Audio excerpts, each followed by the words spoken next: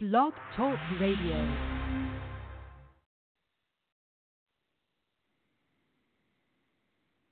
This is Jay Lethal, the undisputed champion of the wrestling world. This is John Sullivan. It's Babs Ayagbusi. Michael Thompson talking. It's the phenomenal AJ Styles. Xavier Rose. Charles Johnson. Psycho Killer, Tommaso Ciampa. This is Matt Blair. Thank you for listening to Sportscast Radio. Sportscast Radio. Welcome to Sportscast Radio.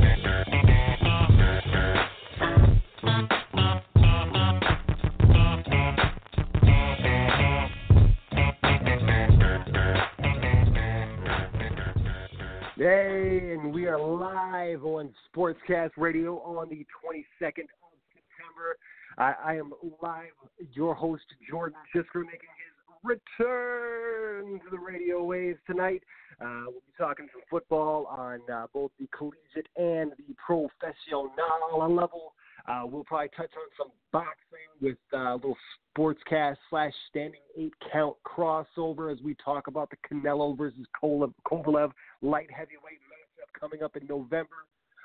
Maybe discuss some of the backdrop, shenanigans that may be happening promotion-wise, as well as maybe some envy for, one Dana White.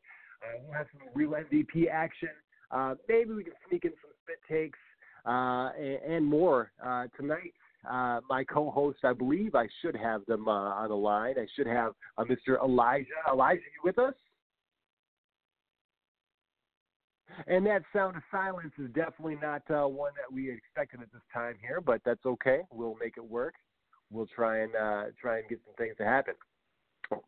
So obviously this weekend was no shortage of obviously news with obviously Brown making his departure from the New England Patriots, and then he continues his meltdown, if you will. Taking it to Twitter, and he obviously had some strong feelings to say about it, essentially tendering his full resignation to the sport, stating as of 14 hours ago, will not be playing in the NFL anymore.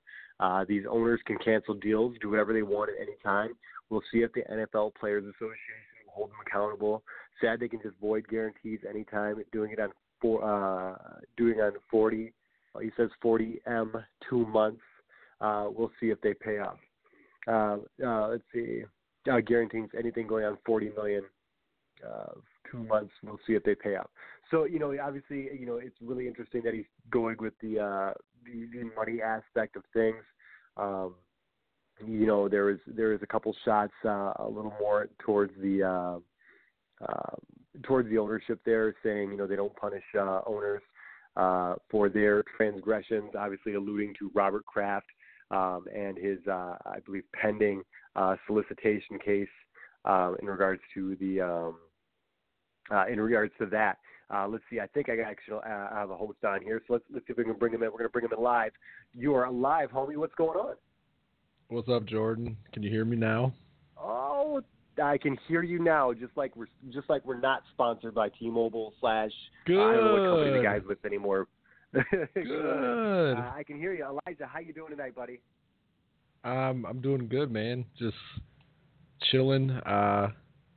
Pretty happy about some of the stuff that happened in the NFL today. Life is good. Good. You caught me obviously on the lead in here, so we're getting right to the NFL. We're going to talk right about Antonio Brown right away. We're going to get that out of the way so we can talk about maybe some of the finer or happier things that happened in sports this week. Obviously his case is still pending. He's still going crazy on Twitter, regarding his being released from two teams. Oddly enough, I did not get the sounder on this, but apparently Master P spoke about Antonio Brown being released by the Patriots. Somewhere, I'm sure Ryan is clutching his cachet of no limit CDs in his closet, thinking about me not having this sound bite right now. But what are your thoughts right away? I didn't hear anything about Master P, but he makes some points. I can't argue with him that there's sometimes seems to be some double standards between like certain players and the owners about who gets in trouble and who doesn't. But I mean, he signed these contracts and he's got all these allegations coming out on him. It's not always, I don't know, just the NFL has just been shown to not really give everybody the benefit of the doubt like they do other people. So like I said, he has some points. That still doesn't take away the fact that he's like just kind of an asshole and very self-centered. And personally, I don't think he's a great person. But like I said, he makes some points, and you know, this stuff bothers a lot of people. It doesn't really bother me that much because at the end of the day, I'm just watching these guys for entertainment purposes. I don't put any stock into how they act on the field, off the field. Like, it doesn't really bother me because I don't hold them any higher than any other normal person, and they're all people too. So I mean, it's entertainment to me, and I really, I guess, could care less what they do outside of the sport. And just like some people, it just works them up. It doesn't really bother me that much, I guess. You're taking the Charles Barkley. You're accepting that they are not actually a role model approach. Well, no, is that my understanding for this day? Pretty much. I mean, I don't hold them to a higher standard. I don't care like how much they get paid. You know, like I said, I don't put them on a pedestal because if you do that, you're just gonna be disappointed. And you know, yeah, they make a lot of money, but they make a lot of money because of us. Like if we were to choose to not watch the sport anymore and stop going to games and not buy memorabilia, they probably wouldn't make as much money as they do. Playing fantasy football. Yeah. You're absolutely right. You're absolutely right. So that's like, he's not a great person, but he does make some points, you know, and he might be a little crazy, but he does have some good points about like the whole double standard thing. And, you know, Bob Kraft hasn't really gotten in trouble. Ben Roethlisberger got suspended. Billy got suspended 4 games, and he had a couple allegations too, and the Steelers still held on to him. So, yeah, you know, I think obviously, you know, there's, you know, looking at these all kind of in their own little vacuum. I feel like there's 3 things that have ultimately been maintained, right? When you look at, let's just say, based on the one that you just brought up, obviously you got Roethlisberger, and he's been accused of, I believe, twice at this point. You know, Bob Kraft, you know, they've made their simple statement, left it at that. But like, and obviously just the trafficking charges portion of it is now null and void. But there is still the solicitation, to my understanding. But none of those guys went on social media or an interview and went extremely erratic, and for lack of a better term, while out on their accusers. You know what I mean? There's true. A weird juxtaposition. You know what I mean? Like, you know, you kind of reap what you sow.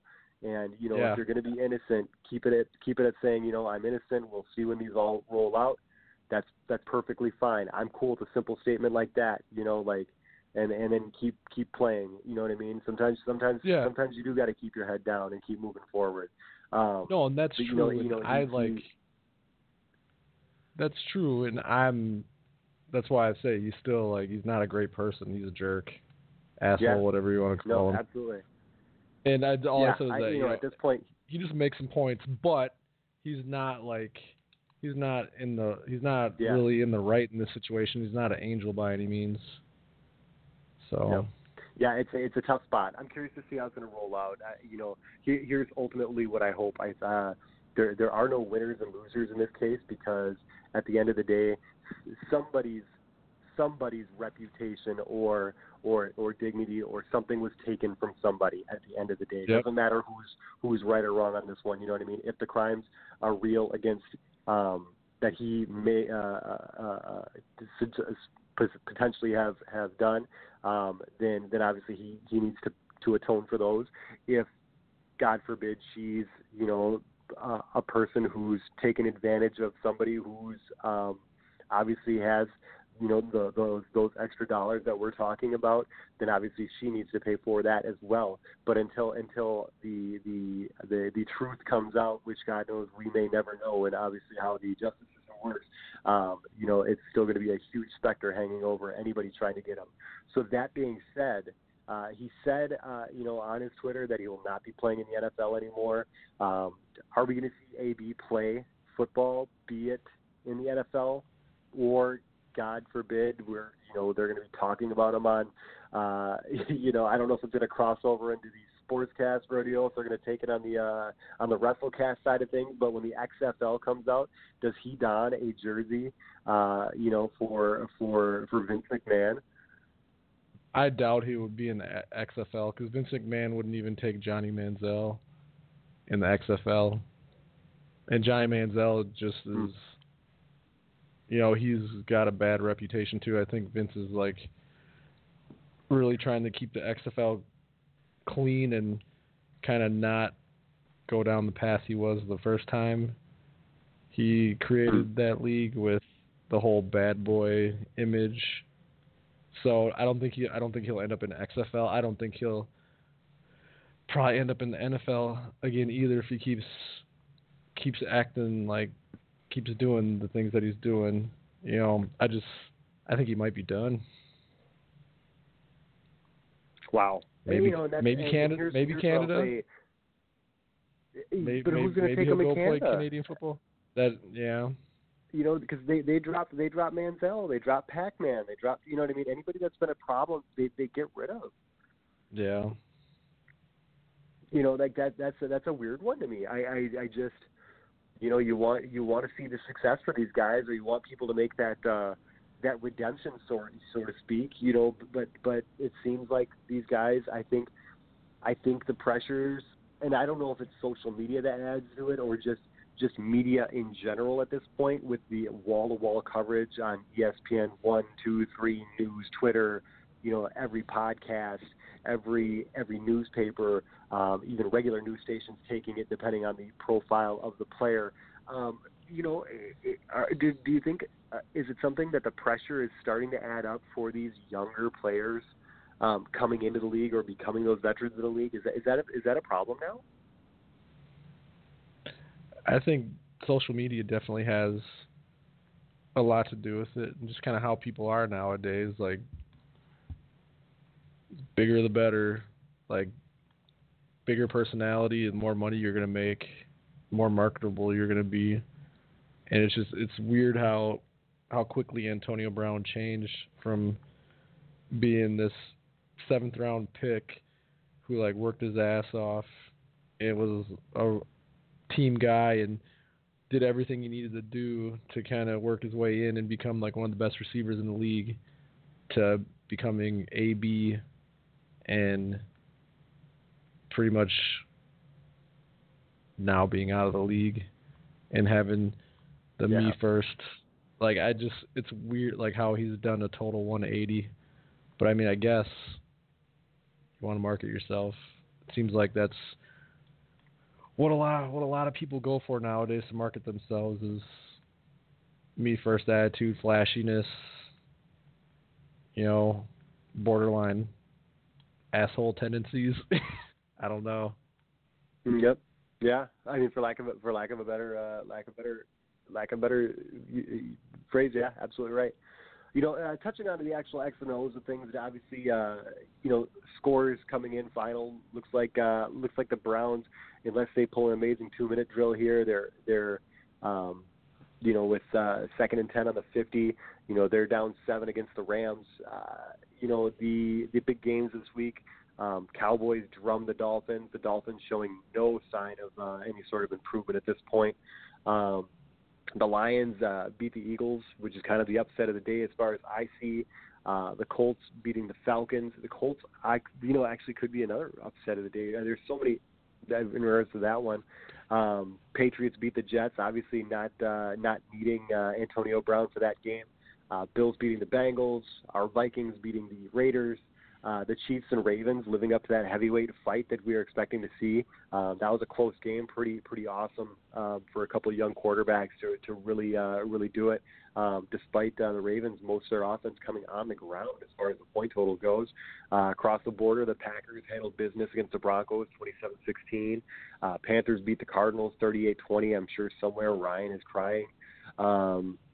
The story that I certainly like is obviously the New York Giants.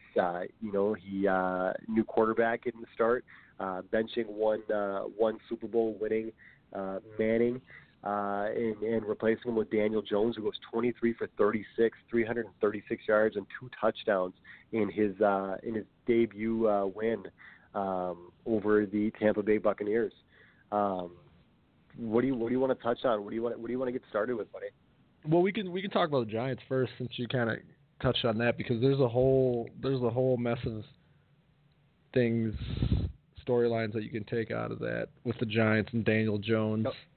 Who?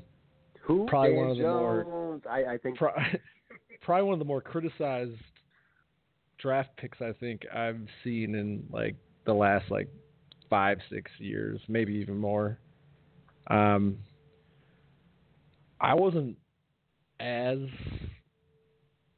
down on the pick as a lot of people were. I think, maybe they might have reached a little bit, but if that was a dude that they wanted and they felt like that was the guy that was best for them, then I guess I would say go for it. And the thing with him is I watched him in college a little bit, and I've watched highlights of him and stuff, and I've done some research on him, and he was on some of the worst teams that Duke has had in a while. I think his senior year, his receivers led the NCAA in drops by a big margin, and the defense wasn't very good. And you watch some of the highlights, and he's scrambles well, and he's makes good throws. He has a nice arm, and you see a lot of guys drop a lot of very catchable balls, and a couple of those Duke teams, if he wasn't on the team, they might have not even won a game, I don't think. So I think a lot of people didn't really do their due diligence and do their research on him and see maybe this kid is going to be good. Maybe it was a product of not having a great talent around him. And, look what he does today. Comes out and plays really well his first game. Hats off to 4 him. combined touchdowns, two on the ground, 2 in the air, 4 without carries for 28 yards. Saquon Barkley.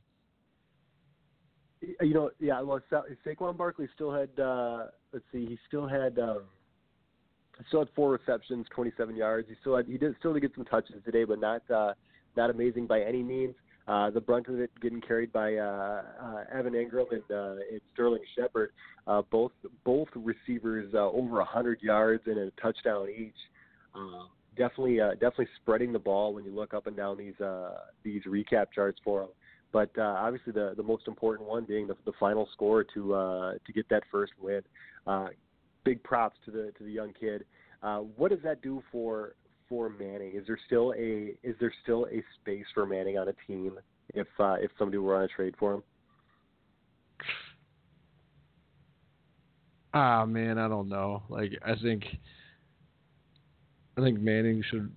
I wouldn't touch Manning with a 10-foot pole. He's probably one of at this point probably one of the worst starting quarterbacks. Was one of the worst starting quarterbacks in the league, and he's probably no better than a backup at this point. So I definitely would not want. Whoa, what's that? Okay. The Browns are second and goal on Los Angeles' 4-yard line. Could be seeing some overtime here in Cleveland. The other game that really intrigued me again was a couple young quarterbacks, Lamar Jackson going up against Patrick Mahomes in Kansas City. Obviously a hostile game as far as Baltimore going in there. Home field in Kansas City is definitely a big thing.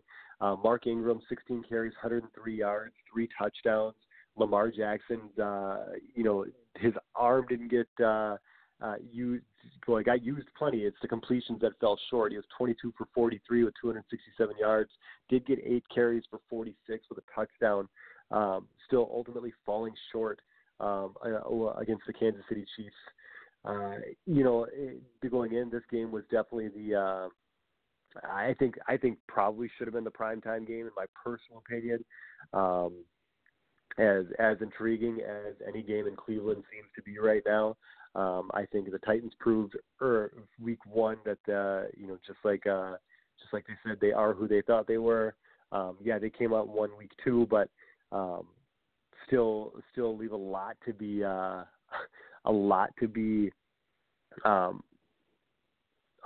won for. As far as the overall game plan that they have. I mean, beating the Jets is not exactly an accolade in this day and age. It's certainly a far cry from being, I say, a legitimate challenger for that North, as Pittsburgh, and Baltimore seem to be at this point. Did you have any thoughts on the Chiefs and Ravens from today? Patrick Mahomes and Lamar Jackson are like the future of the quarterbacks in the NFL. Like, I think going forward, teams are going to be looking for guys like that to play quarterback for them. I think the pocket passer or like the non-mobile guy who just throws from the pocket is starting to become kind of a relic or a dinosaur in these days. So that was. Do you think it's a resurgence game. Almost to the a resurgence to the Steve Young, Mark Brunell era, where Brett Favre even, where you're going to be doing a little more outside of the pocket but still slinging the football? Do you think it's going to become more of a gunslinger era that we're looking at there? Well, I mean, yeah, just because they pass the ball a lot more than they used to nowadays. But I just think it's just they're going to be. You're going to, like the way the NFL is trending, you're going to need a quarterback who not only is mobile, but a quarterback who can throw the ball and complete passes and make the big play. I like it. Yeah, and I like Lamar Jackson. He was one of those guys where I'm like, man, he's going to be really good if he just kind of fixes some mechanical issues of his. Because in college, man, he would make some amazing throws in college, but then he would miss on some really easy throws or his balls would sail. And if you look at him play now this year, he's not really having that issue because his footwork and just like his mechanics are a lot better, and you're seeing that with his passing. And I mean, with the way he runs, if he keeps developing as a passer, it's going to be crazy. He might be the first guy to get like 1,000 yards in the season and pass for like 4,000 yards. That would be impressive. I mean, that would be otherworldly to do 1,000 on the yard, 1,000 on the ground, and if you throw 4, I mean, that would be that'd be statistically, you're playing Michael Vick in your old school Madden league. You know what I mean? Like those are Madden Michael Vick numbers. Yeah. And I mean, what can you say about Patrick Mahomes, man? There's like not much you can really say about that guy except for he might be the best player in the NFL already. Yeah. You're very well. I mean, and given the array of weaponry that he has and the comfort and poise that he's showing already at that young age, obviously they fell short last year. But I'd be surprised, despite, it's obviously hard to bet against anytime you have to go against the Patriots, and it might be that X's and O's things where the coaching does actually make the difference for some reason. But you know, there seemed to be a team that's poised to be there for the long haul of things. Almost unfair when you look at, you know, kind of their roster talents right now, an embarrassment of riches, which is great for them at this point, because obviously they've taken some good misses there as far as opportunities goes. And honestly, this is a good time for them to call the quarterback their own. You know what I mean? Like, when's the last time Kansas City had a quarterback that didn't come from somewhere else, or really get that success unless it came from somewhere else? I don't know. Very cool. Yeah. So, I mean, very cool. I was going to make a point when I got booted off by Blog Talk. I was just going to say the reason why I said that Daniel Jones did a lot of what he did without Saquon Barkley is because Barkley didn't play the second half. He got a high ankle sprain, so he was that's out. Right. That is right. You know, and they still pulled it out without Barkley, like you said. I mean, that's huge. That is huge. So big props to him. Maybe when we come back to real MVP, maybe that's something that we reevaluate and give him a nod. But definitely. I got my real MVP definitely. already. Ooh, we've already got his real MVP. It's gonna be multiple guys. Let's just say. Oh, multiple. Interesting. Yes. Oddly enough, mine is going to be a team gimmick as far as that goes too, and I'll we'll get to that a little bit later here. Maybe about the halfway mark here. We still about 30 minutes deep into the first hour. Let's touch a little bit on the college football side of things here. Briefly glossed on the in the group chat there, but. Just outside the top 10, number 13, Wisconsin hosted number 11, Michigan. At halftime, the score was 28-0, Wisconsin. In the third quarter, it was 35-8. And that last score didn't come until I feel like it was like 6 minutes left in the third quarter. Michigan's offense was futile. Even scoring in the fourth quarter didn't mean anything. Looking at this score and the fact that Harbaugh, by and large, I don't think he's not beaten Ohio State. He has not beaten Notre Dame, I don't believe, and pretty much any relevant game that has mattered for Jim Harbaugh here. What's going to happen? Is he going to get canned at the end of this year? Is there anything that can save him from getting canned at the end of this year? They're going to have to find a quarterback on their roster that's going to be able to play, and they're going to have to win out probably for him to save his job. I don't see it. I mean, he had the McCaffrey kid. He replaced. Was it Patterson? Is it Patterson got replaced for McCaffrey? And then McCaffrey ended up leaving the game because he got a concussion or whatever. So, I mean, yeah, like I said, they have major quarterback issues, and they need to find a quarterback. And like I said, if they probably don't have one on their roster, maybe McCaffrey, but he's out now, and they don't have one on their roster. And like Wisconsin put it on them, and you can't lose games like that at Michigan in the Big Ten if you expect to keep your job. And it doesn't seem like he has been able to win the big games, so he very well could be on his way out after this season. Yeah, his career at Michigan, he is 55 games total, 40 wins, 15 losses. Lost in he won his first bowl game, obviously not his recruits, not his kids, Citrus Bowl. Since then, he has lost the Orange Bowl, lost the Outback Bowl, lost the Peach Bowl. Again, crushing losses against Ohio State, Notre Dame. teams that you want to win those games too. They've lost to the Gophers since he's been back in the saddle. The Jug has been here in Minnesota. That's kind of what's weird wrong to with say that? at some point. What's wrong with that? There's What's nothing wrong with the I'm happy Gophers? with that. I'm happy I'm with just that, kidding. man. I'm an Irish fan, man. I'm cool with that. But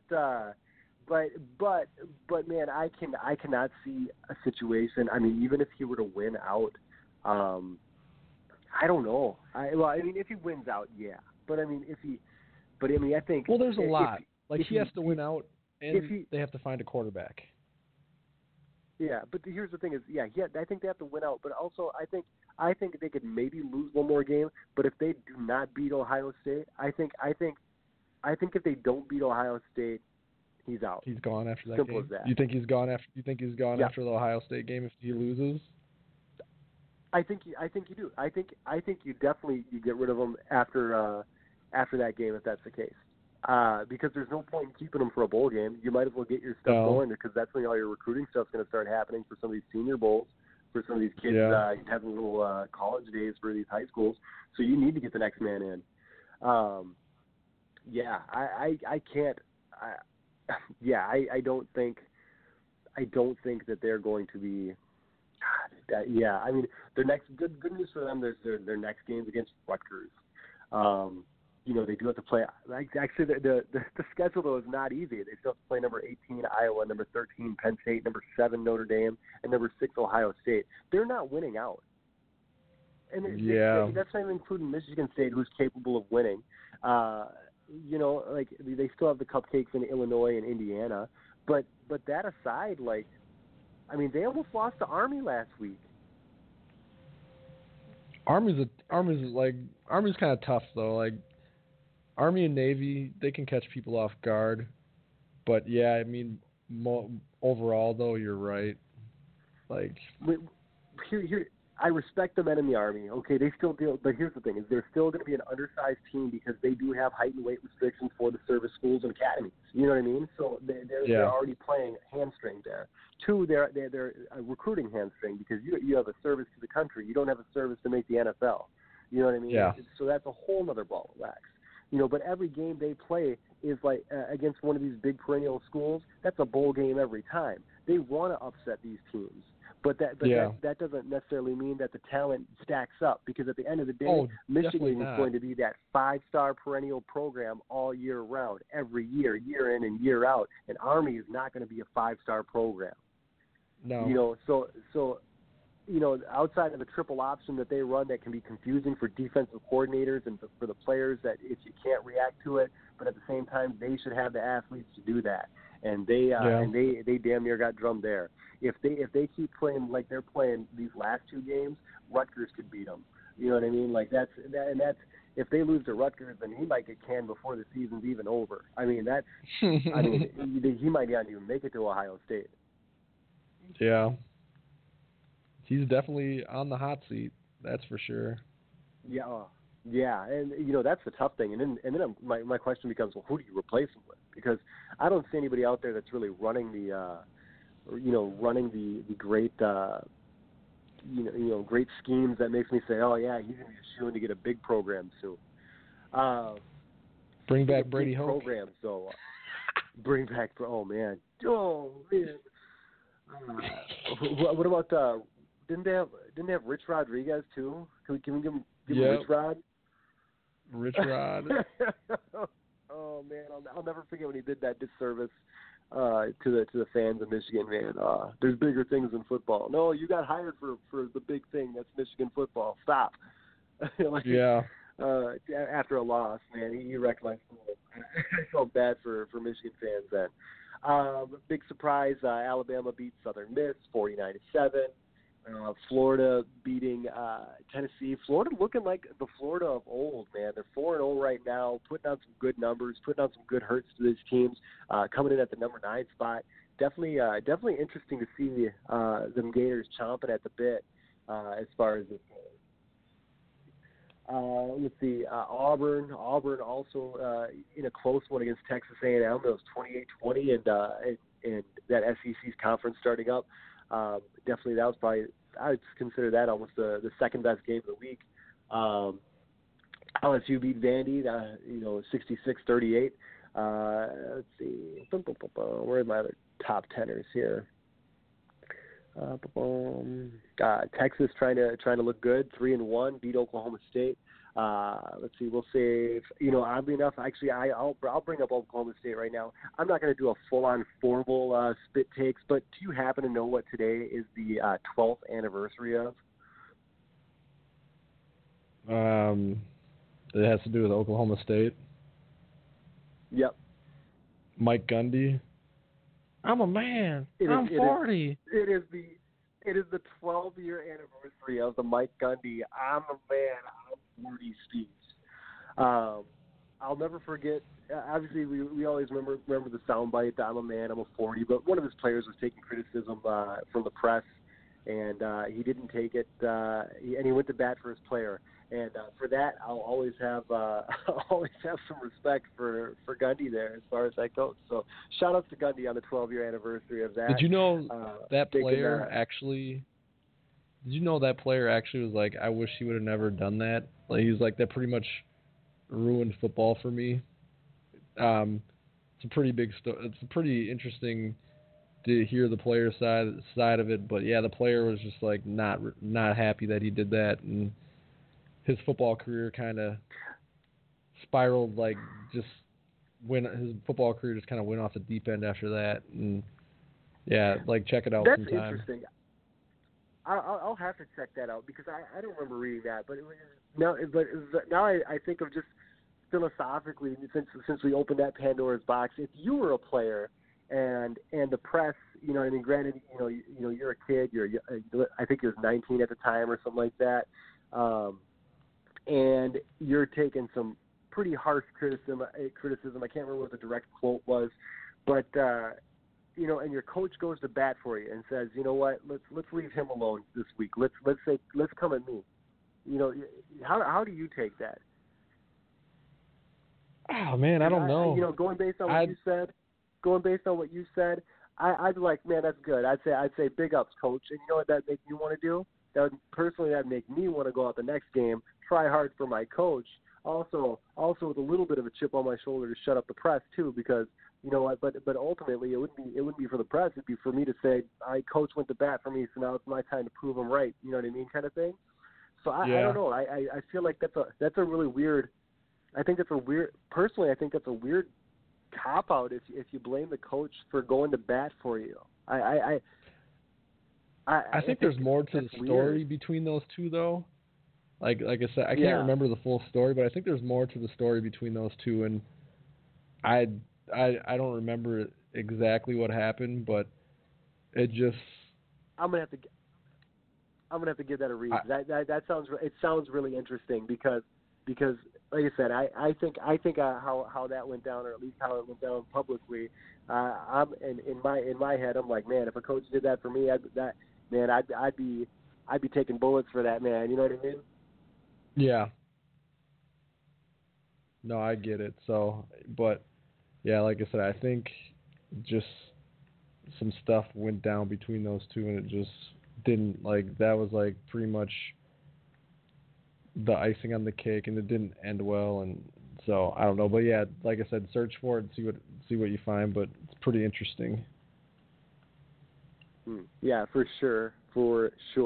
My boys in the primetime game on CBS yesterday, Notre Dame fell short against Georgia, 23-17. Notre Dame was up at half in Athens. Both teams kind of sputtered overall offensively, but the defenses really showcased each other, playing some pretty hard football overall. Let's see, Fromm for Georgia though. Jake Fromm just lights out as far as things go. 20 for 26, very efficient when he was throwing the ball. Otherwise, it was just a steady rush attack and a lot of defensive football for the guys. Herbstreit gave a lot of props to Notre Dame going into Georgia, and though falling short, saying that as long as they handle their business, they'll still be a team to talk about. I'm a big fan of quality losses early in the season. I think it's a legitimate thing. I think showing that you can hang with the SEC team is definitely very good, especially when you do it on their home turf.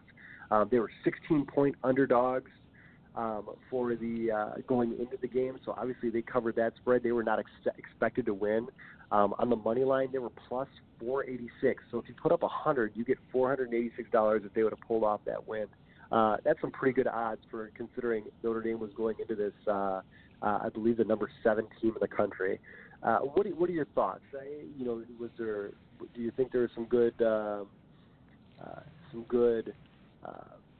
Is it a good loss if you're going to take one? Do you feel like it's something that should ultimately affect them down the road, or what are your feelings on that? I didn't watch the game, so I don't know, but I mean, unless you're like Alabama or Clemson, you're not like, I don't think you're too worried about a loss early on to a team that is ranked in the top 25 that's probably better than you are. So, I mean, I think it's a good loss. Like, it's not like you guys went and lost to, like, Akron or something. You lost to a legitimate, like, national championship contender, and you played better than people thought you were going to. So, I don't think it was a bad loss at all. Yeah, the tough part is, right now their schedule's still kind of soft since there's nobody left ranked currently. I think Michigan will be probably late in the late teens, early 20s. But they got Virginia, Bowling Green, USC, Michigan, Virginia Tech, Duke, Navy, Boston College, and Stanford. The names all sound strong as far as when you look at, majority of them with the exception of Bowling Green. But the talent's a little thin in some of these schools and areas. So they definitely will need to win out for them to make a chance in the playoffs, especially given that they don't have a conference championship game to play after that Stanford one there. So depending on how things shape up with that, with those rankings, things could change considerably. The rankings as of today, or as of the update here, we got Clemson number 1, Alabama number 2, Georgia 3, LSU number 4, OSU number 5, Oklahoma 6, Auburn 7, Wisconsin 8, Florida 9, and Notre Dame comes in at 10. Michigan did drop to 20 actually officially. USC is 21 actually. So I guess we do have a couple ranked knocks still left on the belt there. Of the top 10, if you were to pick playoff teams now, just strictly from the top 10, who do you think is going to make it? It's an 18 playoff, right? I forgot. 14. It's still a 4-team playoff. There needs to be an 18 playoff, and that would sort out a lot. An 18 playoff, however, right now would be if you went strictly based on the rankings. It would be very, very disheartening because the SEC would come in so strong with 1, 2, 3, 4, 5 teams in the top 10 if there was an 8-team playoff. So definitely a couple SEC teams would have to go. Yeah, so my 4 probably would be Clemson, Alabama, Ohio State, and probably Georgia. Yeah, that's that. And that the interesting thing there is obviously you got the East-West portion of that. So one of those guys, Alabama, Georgia, probably not going to be making that cut at the end. Oh God, I forgot about and that. Then obviously same with. Yeah, but then again, same with LSU. So it's one of those things where, obviously two SEC teams have made the playoffs. So I mean there's precedent made for, I think it was Alabama and Auburn. So, who are even still in the same conference. But but if I were to go with it, I'd say Clemson, Alabama, Oklahoma still does look really good, and then they can't stop anybody though once card, playoff time comes. They seem to always have problems stop. Their defense usually, man, like they're always in shootouts with everybody. It seems like, but yeah, offense is crazy. You're absolutely right. But I think because they're going to win their division or their conference, I think that's what's going to bump them up a little higher. They'll probably run the table unless they get in some sort of weird. Unless Texas happens to be the real deal again. Who knows? But realistically, they should be coming out of that conference still, and then I might take a jab and say Florida would be that second team that I would see from the SEC if they win strongly through majority of their schedule, and even if they lose in an SEC championship game, they could potentially again be that second team. So I don't think there's nothing wrong with seeing two SEC teams in it. Speaking of shootouts, did you by chance see the ridiculousness that was was it Washington State and UCLA? I saw the box score and saw the highlights. Washington was way ahead at one point too, weren't they? Or they're up decently at one point, weren't they? Yeah, they were. Let's see. So in the third quarter, if my math is right, so that's 49 to. No, so if you go at halftime, it was 35-17, and that was just halftime. So I can't remember in which order the scores happened in the second half, but UCLA comes back, wins the game 67-63, and somehow that happens in regulation of all things. You see a score 67-63, and you're thinking, oh yeah, this is definitely going to be a game that definitely went overtime. No, that was just a full-on shootout. A combined 1,360 yards of total offense. A combined 560 yards. I'm sorry, 1,060 yards passing for both of these teams. They stalemated each other out in the fact that they both had 150 rushing yards apiece. Washington State's quarterback, speaking of throwing up Madden numbers, he must have been playing. Remember playing NCAA on easy mode, but then he just kept putting the controller down or something, because this dude threw 9 touchdown passes with 2 interceptions. He went 41 for 61 with 570 yards. 9 touchdown passes. Yeah, that's pretty insane. that's 9 touch. I don't think McNabb had 9 touchdown passes his whole career with the Vikings. Yeah, the last guy that I seen throw for a ton of touchdowns like that was Mahomes. I think Mahomes had 7, one game. I think that was his highest point in college. Yeah, that's crazy. Pretty insane. Could you imagine being in the stands for that? Just every play is just a home run touchdown. Those Mike Leach offenses, though, man. Yeah. He's God. He had some. Oh man, Mike Leach. I wish I would have pulled the soundbite from last week when he was talking about the college players getting paid. Did you guys talk on that last week? I didn't get to finish the entire show. No, I don't think we did. Obviously, California did put the law, or is in place to put the law in place to make it so college players can make money off of their likeness, and potentially having, I believe, endorsements as well. Obviously, the NCAA is going to have a fit with this, and some coaches and some teams are going to consider it another recruiting option outside the lines. What? Where do you feel? Do you have any way or feelings about that? I don't mind if I honestly don't mind if they get paid or if they get endorsements or whatever, because everyone's like, oh, they get a free education, but these colleges make billions of dollars off these kids.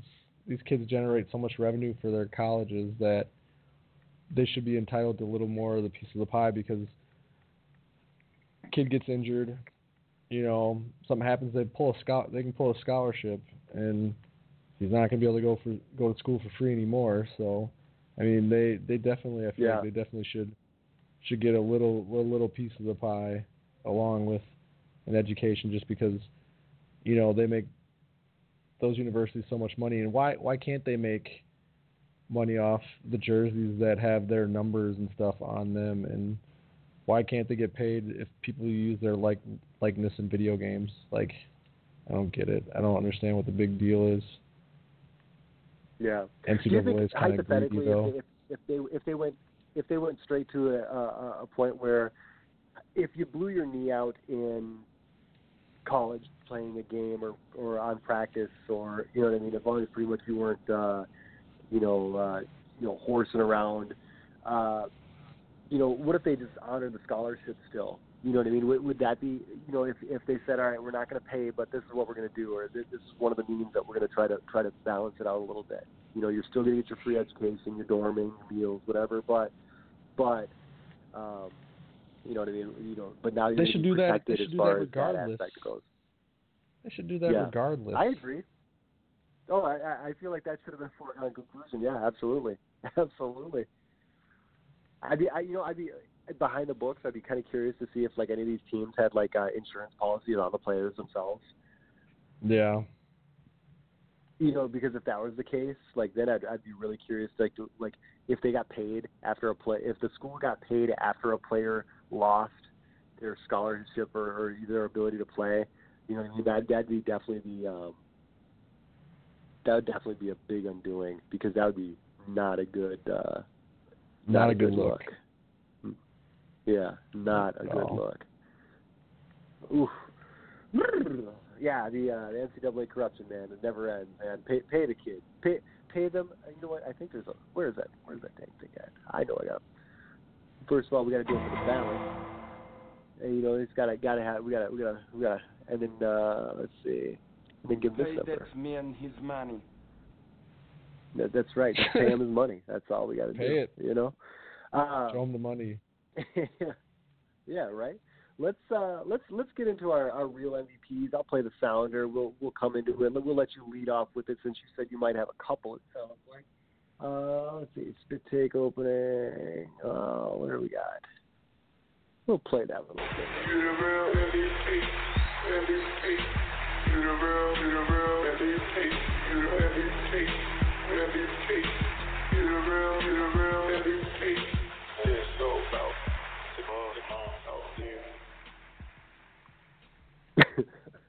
All right, so I got a few. I just want to give big ups to my fantasy team, Team Aho, in the fantasy league that multiple people from Sportscast are in. Kind of had a rough start to the season, 1-1.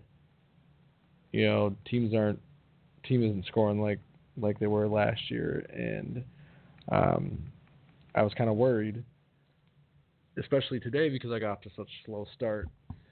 And then Russell Wilson, Tyler Lockett, Christian McCaffrey, Alvin Kamara, even Juju did a little bit today, and just blew the game wide open.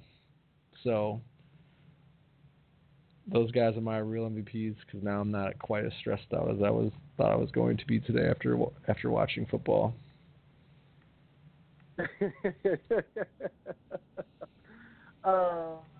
So shout out to your fantasy football team. Russell Wilson went bananas. He had like 400 yards and 3 touchdowns, and 3 or 4 touchdowns, and did all that in the second half, because he didn't have shit in the first half. Nothing. Oh yeah, no, I was watching the end of that game, and I'm like, oh man, there's a tiny piece of me that's thinking they're going to come back and something miraculous is going to happen, and I in my head I'm like, all right, they got a minute 40 left. All right, they can do. If they can get a field, I was like, oh no, they need 2 touchdowns. I was hoping they were going to need to just do the field goal onside kick and then just go really wild with it, but. Yeah, no, he was wilding out, man. I love Russell Westbrook, man. I think he almost doesn't. I think it's almost criminal how he does not get enough love in regards to the grand scope of his contributions to the quarterback game. Because you want to talk about running quarterbacks, that man still puts it all on the line and gets it done. And he never has. He's the one guy that you can be like, we won't put an offensive line around him. He'll be fine. Because Seattle's offensive line has not been good for a long time, and that dude's always like running around, and to me he's probably almost just as good, or if not as good at Aaron Rodgers on like pretty much scrambling.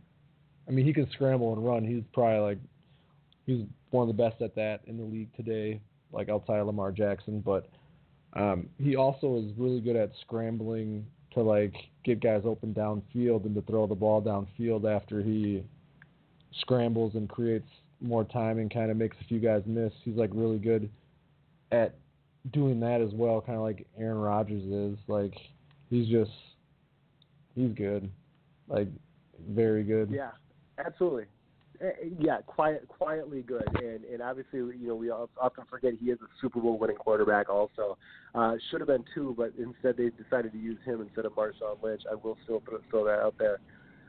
They should have ran the ball that time, yeah. But man, I was on that dude for like since his rookie year. Though I wanted the Vikings to draft him, like, and I heard there was steam that they might draft him, but Seattle like showed why they're a smart team and they got him like in the third round or despite third his round or success something. in Wisconsin, I still don't call him a Big Ten quarterback, as he was a gift as far as that transfer goes from NC State. Oh my God, he was awesome. I mean, he was putting up numbers State. at NC State. Yeah, I mean, he was awesome at NC State. Then they happened to get him when they had White and who's the other running back? PJ Hill, maybe. No, it was like James White in Denver, the dude that got drafted by Denver, Monte Ball. Yeah, Monty Ball. Yeah, they had Ball and White, dude. Like they were just like they were so stacked. It was just unfair. Yeah. That team was just unfair, and then the fact that they got a quarterback that actually throw the ball rather than just drive it. I mean, it was awesome. They were stupid good, and then remember when they got just drummed by Oregon though in that bowl game? Yeah, that was so bad. Oh my God! But that's when Oregon was throwing up 100 points a game. Stupid. Yeah, super good. Oddly enough, the Saints winning without their soon-to-be Hall of Fame quarterback Drew Brees. You know who got the win for him today? Teddy Two Gloves. Teddy Two Gloves, man. Just had to throw that out there. We're totally going right back into the NFL again, but that's okay. I'm going to give you my real MVP. Obviously, I was not on last week, so I couldn't give them when it was completely relevant. So I'm going to give it a little bit later here, following their parade. The St. Paul Saints. Shout out to our very own. They won the American Association championship. As far as that goes, and do you know how they celebrated their championship in St. Paul? I would like to know. They did a parade route that started on Broadway and 4th Street, and it traveled exactly one block. The parade lasted about 49 seconds. This That's is a hilarious. real thing. It actually happened. They did a one block victory parade in downtown St. Paul on. Sounds like a Saints thing to do. Yeah, I know it was a very Saints thing to do. I thought it was the cheesiest thing on the planet. I'm like, guys, it's a real championship. Let's have a real parade. You know what I mean? But no, yeah. They did it for the views, man. They did it for the likes.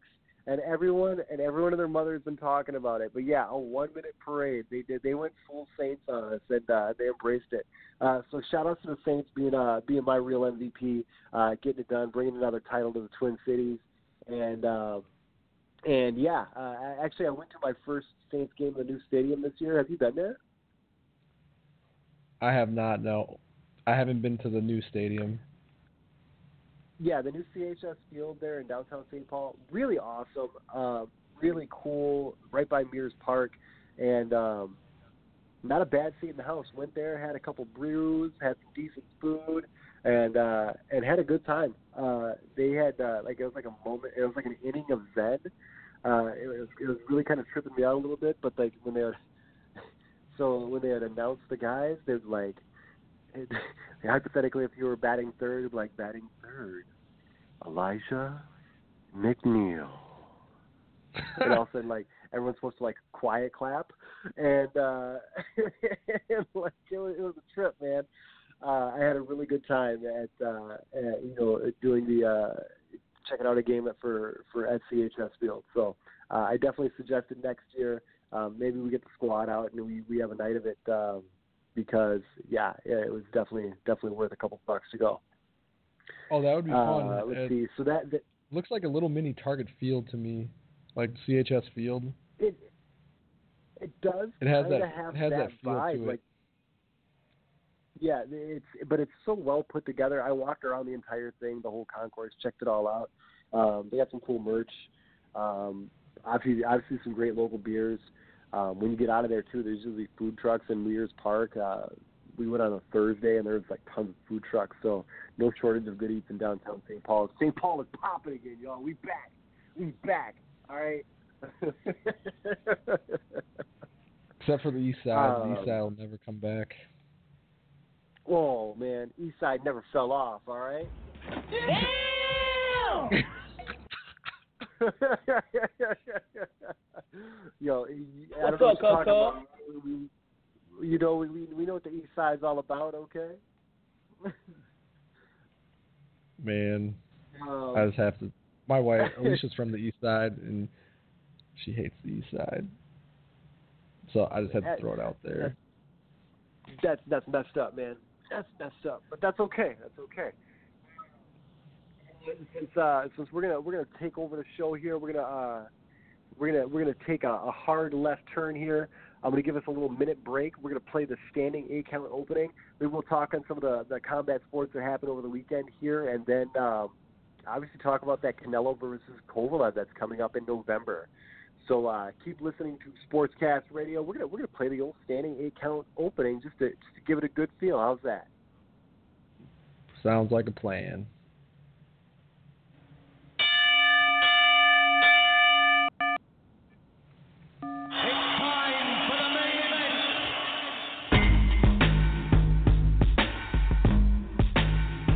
Get knocked out. Coming at you live is the standing 8-count, and it starts now. Before the first round, I make them back down. I'm coming for the crown and no, we don't back down. I beat the track down, screaming like the crowd's gonna react. Wow, pound for pound, I'm the best in this game, man, hands down. The way I stand out, ain't looking for a handout. I'm undisputed, gassed up, and never ran out. I'm underrated, undefeated, and look to branch out. Woo! All right, we're going right into it. We're combining the show here from Sportscast Radio to Standing 8-Count. Combat sports obviously being some of Elijah's best forte. Me being the novice, I get to throw him all the questions and sound like a dumbass.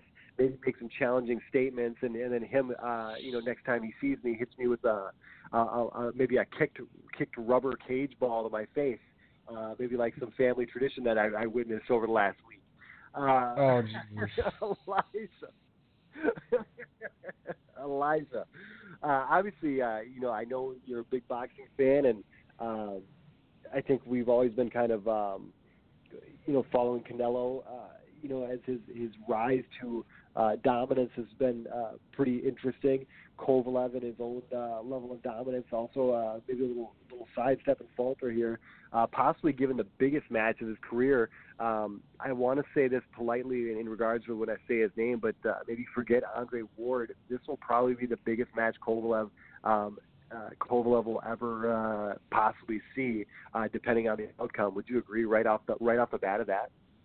Oh, obviously, like Andre Ward, obviously a better fighter than Canelo, in my opinion. But he doesn't bring the name recognition that Canelo does.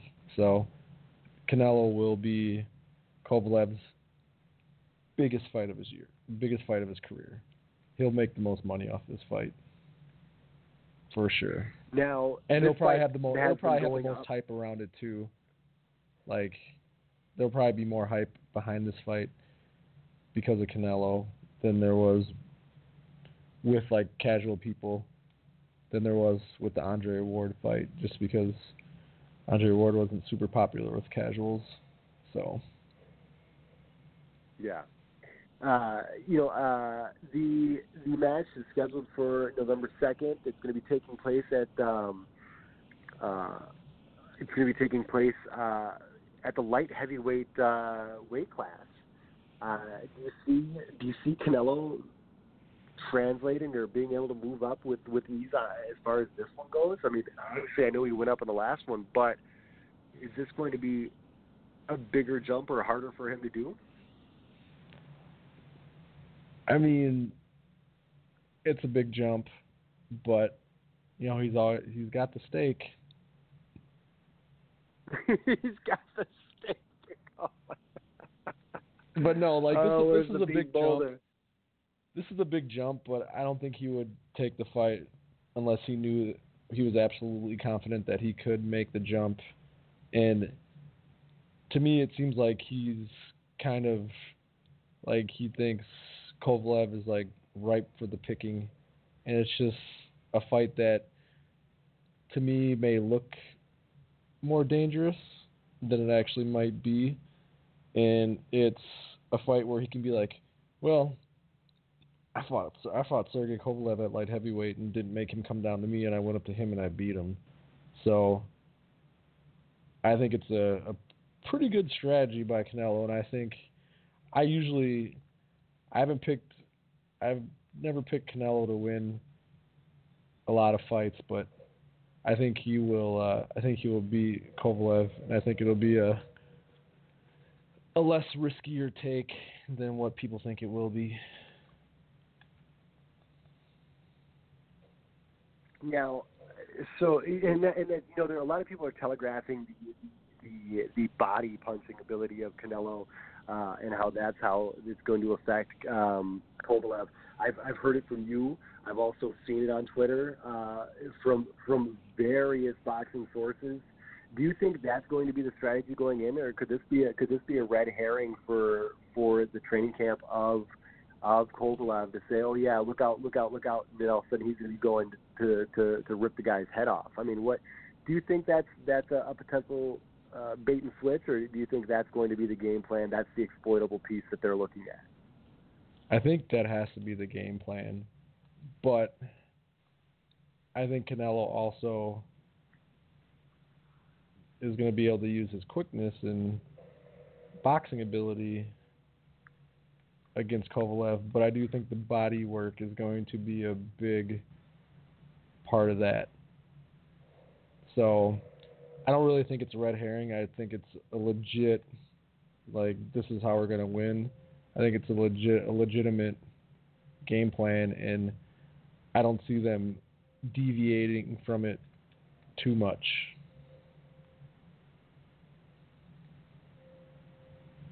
So with that being said, it's scheduled to be on November 2nd. It's going to be part of the DAZN's lineup that night. However, UFC President Dana White said, they should stagger it to the point where it doesn't affect fight fans wanting to watch the Nate Diaz and Jorge Masvidal fight that will be taking place on the very same day for UFC 244.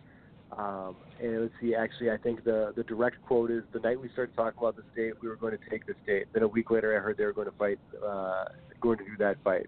I think they're crazy to go on the same night as us on DAZN. Let's see. Can I get a sounder for Dana White? Can I get a sounder for Dana White? Can you play which one? The Rev X sounder for Dana White? The Rev X. Let's see if I cut that. Oh, yeah. Let's see. There we go. Cut that bitch off! Man, Dana White needs to shut up and,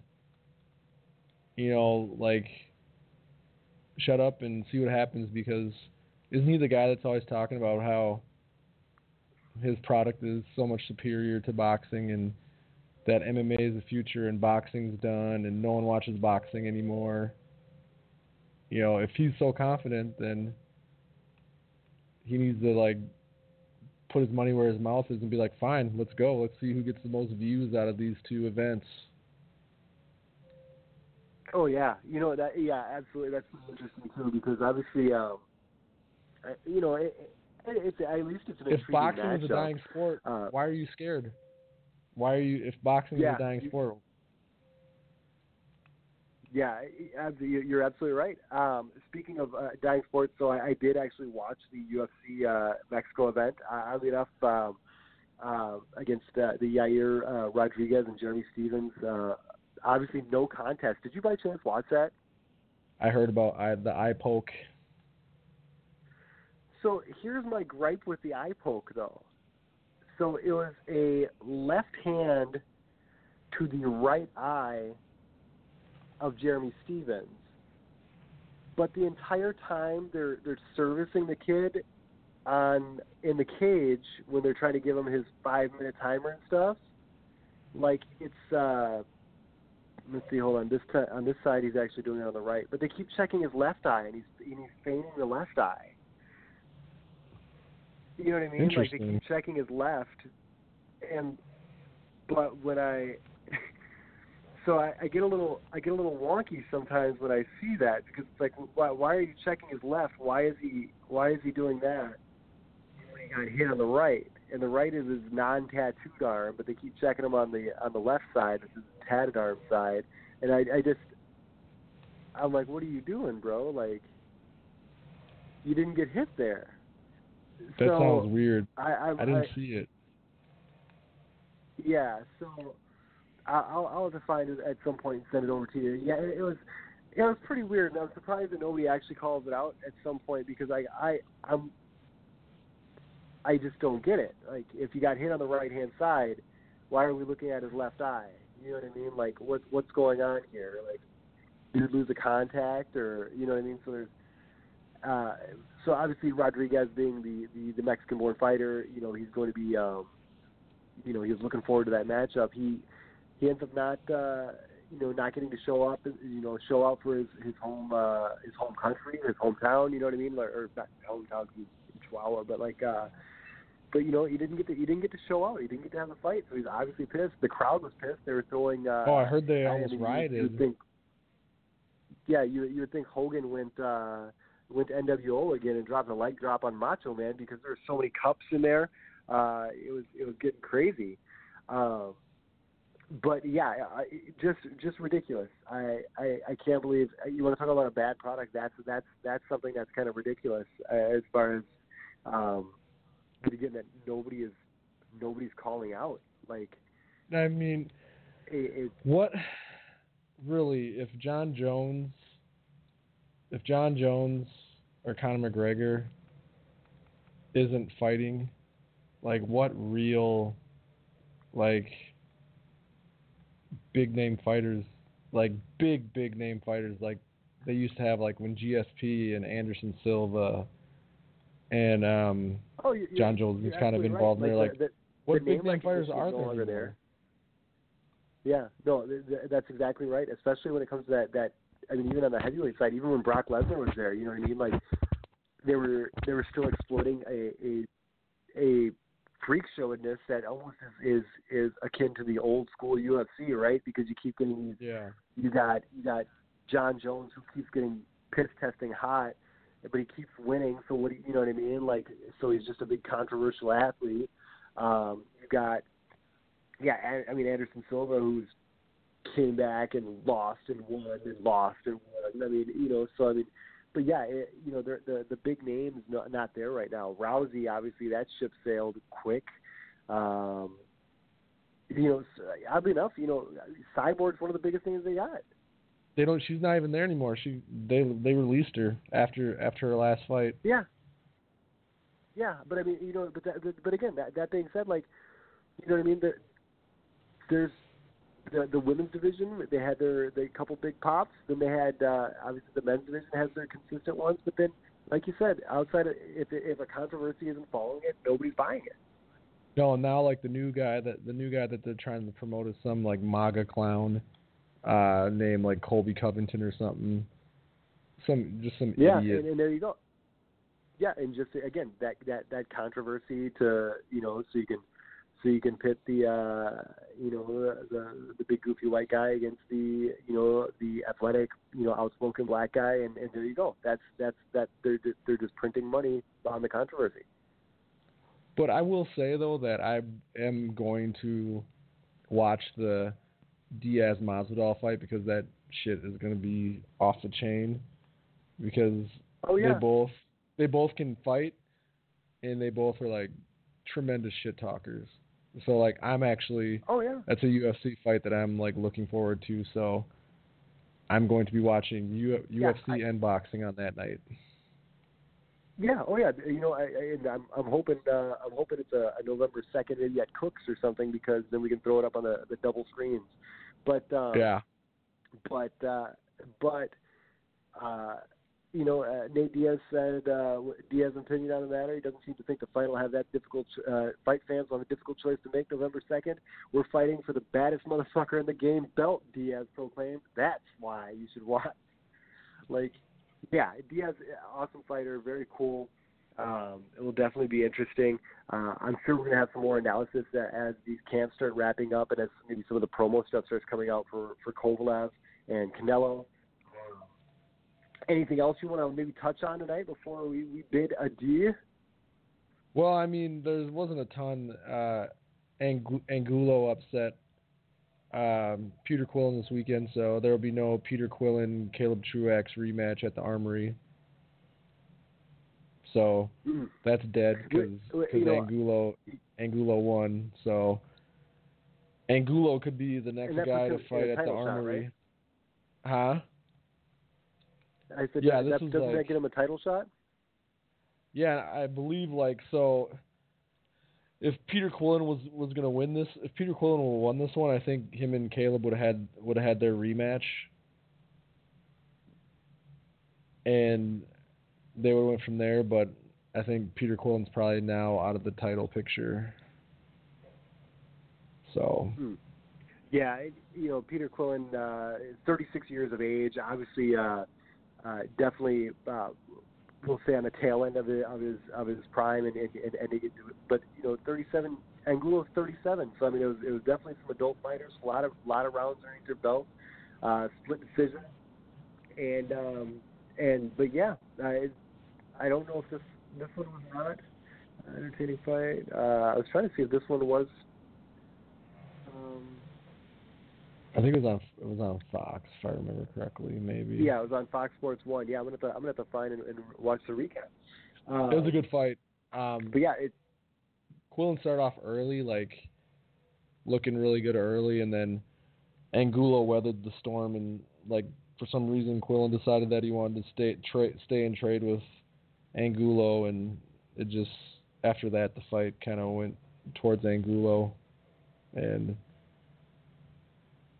I think he beat Quillen. A lot of people think that he lost, and it sucks for him because here's a guy that was looking really good, and then he gets knocked out in the first round by Danny Jacobs, and stuff has just kind of went downhill for him ever since. So, and he hasn't really fought much lately. He took a long layoff, and it really shows. He also was looking kind of crazy last night. If you see the fight, you'll see how his eyes are just he looked like he was on something, man. It was kind of nuts. But one guy that was on the card that I really like, though, is Chris Colbert. He's a really fun fighter to watch. Yeah. He knocked out. Yeah, we've seen him live at the Armory. Yeah, he knocked out the guy he fought. One punch pretty much hit him like on the ear, and the guy just fell flat on his face and was like out cold. Oof. First round. Whenever you see that. That was exciting, but yeah. I'll shut up now and I'll let you talk. I'm sorry.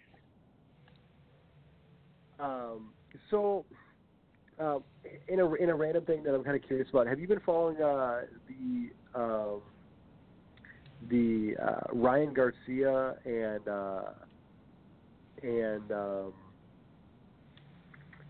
Ryan Garcia and Golden Boy controversy that's kind of going up here? All I heard is something about he's not a big fan of who is it, Diego de la Hoya? Like, he's pissed off about something about Golden Boy and Diego de la Hoya or something. I don't know. I don't really know what's going on about that. I know that there's just some kind of beef there. Can you explain it to me or put me up on it? So he was supposed to be fighting on September 14th, but apparently that fell through. But then in the actual blog, in the actual Instagram post on Ryan's Instagram, his official Instagram, he says, quote, "My promoter acted in a very unprofessional manner, and then in parentheses put, it's a pattern at this point, saying things that were false about me. I'm a fighter, and I'm not afraid to fight anyone. My team tried tirelessly to negotiate a fair purse amount to save the show, but my promoter has shown little interest in my career. I promise I've tried for my fans, but like all things in life, I'm staying positive and will come back soon." And then, he tweeted at Golden Boy, Oscar De La Hoya, just really heating them. Saying that they're not getting them some big fights is kind of seems like one of the gripes, and pretty much in a tweet, and I think it was already deleted. Let's see.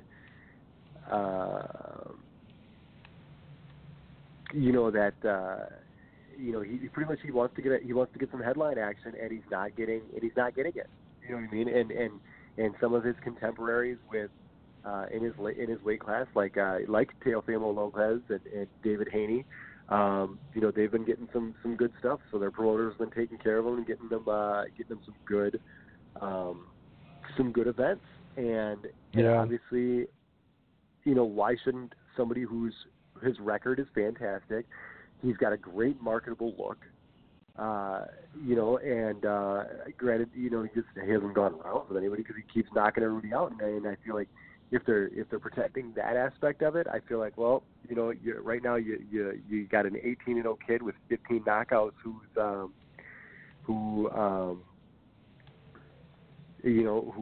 just doesn't want to get it to happen, I don't know. I think I want to see the kid fight somebody legitimate. I want to see him get something fun. Oh yeah, he's really good.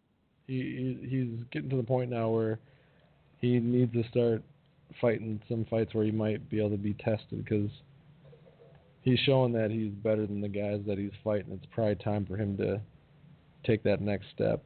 So we'll see what happens. Yeah. But yeah, well, I hope he gets a shot, and if not, I hope Golden Boy does the right thing for the young kid's career and actually and does some sort of buyout option, or gives the kid an option to at least get in there and get the chance that he wants. You know what I mean? Yeah. Because again, when his contemporaries are getting the love and getting these bigger purses. They've also faced a little better competition as far as things go. But again, if your promoter's not putting you against quality opponents, then who are you to blame? You know what I mean? Yeah. So I think Golden Boy's got to work for him at some point. I'm curious to see how it rolls out, though. Again, because kid was really cool, really humble when we saw him in Las Vegas, and super talented. I want to see the kid succeed. So. That being said, I think we might call it a night, after talking about Ryan Garcia. So, Elijah, you got anything to finish up with? No, just look out for us. We'll probably be Ryan and I might be doing a Spence Porter like pre-show thing sometime this week possibly. So look out for that. Oh, nice. Yeah, that's right. That's a super huge matchup. Any other big matchups people should be looking out for? There's a lot this month. I can't really remember right now off the top of my head, but that's definitely the big one. And like I said, we'll be doing a pre-show sometime this week to kind of make our predictions and our thoughts on the fight and what could happen after and stuff. So that's all I really got. I can give you a couple right now just because I happen to just whip that calendar out because it's my favorite bookmark to look up. Daniel Dubois against Ebenezer Tete for 12 rounds at the heavyweight Bacon Commonwealth title. Yeah, Ebenezer Tete, T-E-T-T-T, or T-E-T-T-E-H. So Daniel's trying to knock the Tete out. I'm such a 12-year-old, I can't help it. Also on the 27th here, that's a London card. Let's see, Dennis McCann, Denzel Bentley, Archie Sharp. Nothing too crazy there.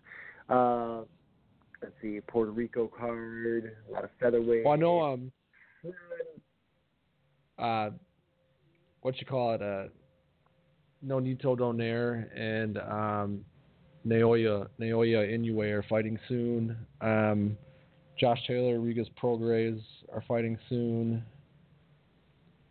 Let's see here, what else? The undercard on that Los Angeles card is stacked. Because you got Durrell versus Benavidez on that also. Oh, that's going to be a good one. That's definitely holy cow! So Spence is the main against Porter. Then you got Anthony Durrell and David Benavidez. Then you got Mario Barrios against Batir Aquidad. That's cool. That's not a bad little nuggets right there. I think Benavidez is gonna beat Durrell pretty handily, but I like watching Benavidez fight. And yep, I could be wrong.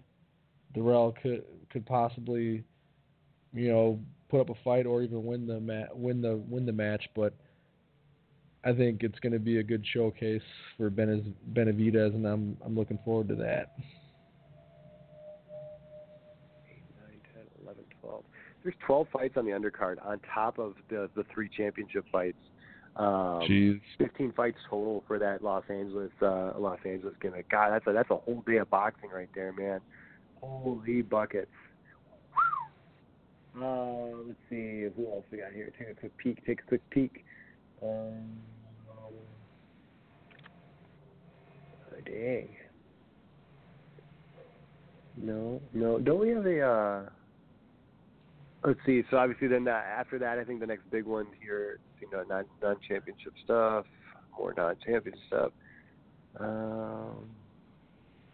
There's a flyweight, WBA junior flyweight title in Osaka for Hiroto Kayaguchi versus, what the hell was that? A sneeze. Oh, okay. I thought somebody just ran up and socked you right in the gut. I was worried, man. I was gonna have to drive down there, make sure everything was all right. that sounded intense. Sorry. Let's see. I tried to hold it in. After that, though, we definitely some good fights on. Let's see, early October. Obviously, October 5th, you get Sergey Deryevchenko against Gennady Golovkin. That's going to be should be a fun fight to watch. Let's see, Israel Madrimov against Alejandro Barrera for the junior middleweight should be an interesting one on that fight. Also, that same time on Showtime, you'll have Claressa Shields going for another belt. I like watching her fight. I think she's a good fighter, and she handles business every time she's in the ring. Dude, probably like, and I can comfortably say like I've legitimately seen every one of her pro fights. I really like following her. Like, she's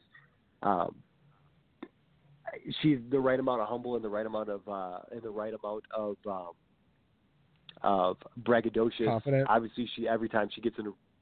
I think she's just the perfect mix. She lives up to the name that she calls herself the greatest woman of all time currently, and so far I've yet to see anybody that can really give her that challenge. Whoa, snap, I was so glad. We got Rey Mysterio on the line. Hold on, we're gonna get somebody on here from the 619. 619, you are on the line. What's up, man? Hey, I want to first say I really enjoy the show. I wanted to be honest, I just wanted to call and just tell you guys that you have people that listen in quite a bit and just keep it going.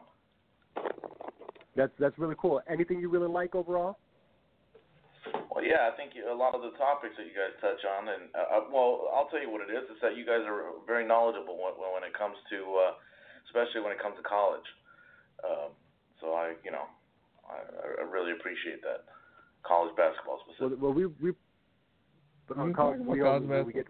when March Madness comes, we'll definitely give you that college basketball love, man. We definitely touched on the football tonight. Well, we appreciate the love that you gave, and then we hope you keep on listening and calling if you ever got a nugget that you want to discuss. That's cool. Cool getting praise from folks that are listening, and if you're listening, make sure you give Ryan Cook and Alex Mello a listen if you want to get in on your wrestling stuff. With WrestleCast Radio, they'll definitely be having a lot of content coming up. I'm sure Ryan's probably got a big binge day for about 15 shows in Japan, something in progress, and then and I'm sure the Chinese contingency that JR may or may not have referred to might have something to say with it. And also in October, AEW Dynamite starts up, so definitely get ready for a lot of content from the guys, and I might even join them on the AEW joint because I get to see something from start to finish. Speaking of, we talk about Clarissa Shields. So yeah, this is it's going to be good. It'll be a good fall, good fourth quarter, and it should be definitely lots of things to peek out and look at. October also, you also get Alexander Gvozdyk versus Beterbiev. That'll be a good one too. Man, October's stacked. Yeah, it's gonna be a good month. So. We got Shaq Stevenson against Joey Gonzalez also. That should be cool. Isn't there a Wilder fight coming up also? Ooh, this ought to be interesting. Hold on, I had a whole bunch of ones in line. So this might be the freaks come out at night moment. Oh yeah, we're getting plugged. Oh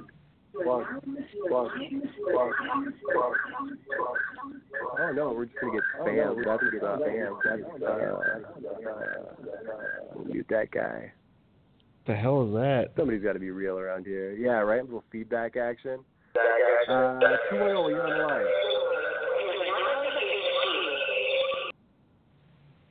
Yep. Nope. Looks like they're just miking up all awkwardly weird. So we won't give them the time of day, but we'll thank everyone for giving a listen tonight, and we hope you'll give a listen in next week, probably around the same time. What are you thinking, buddy?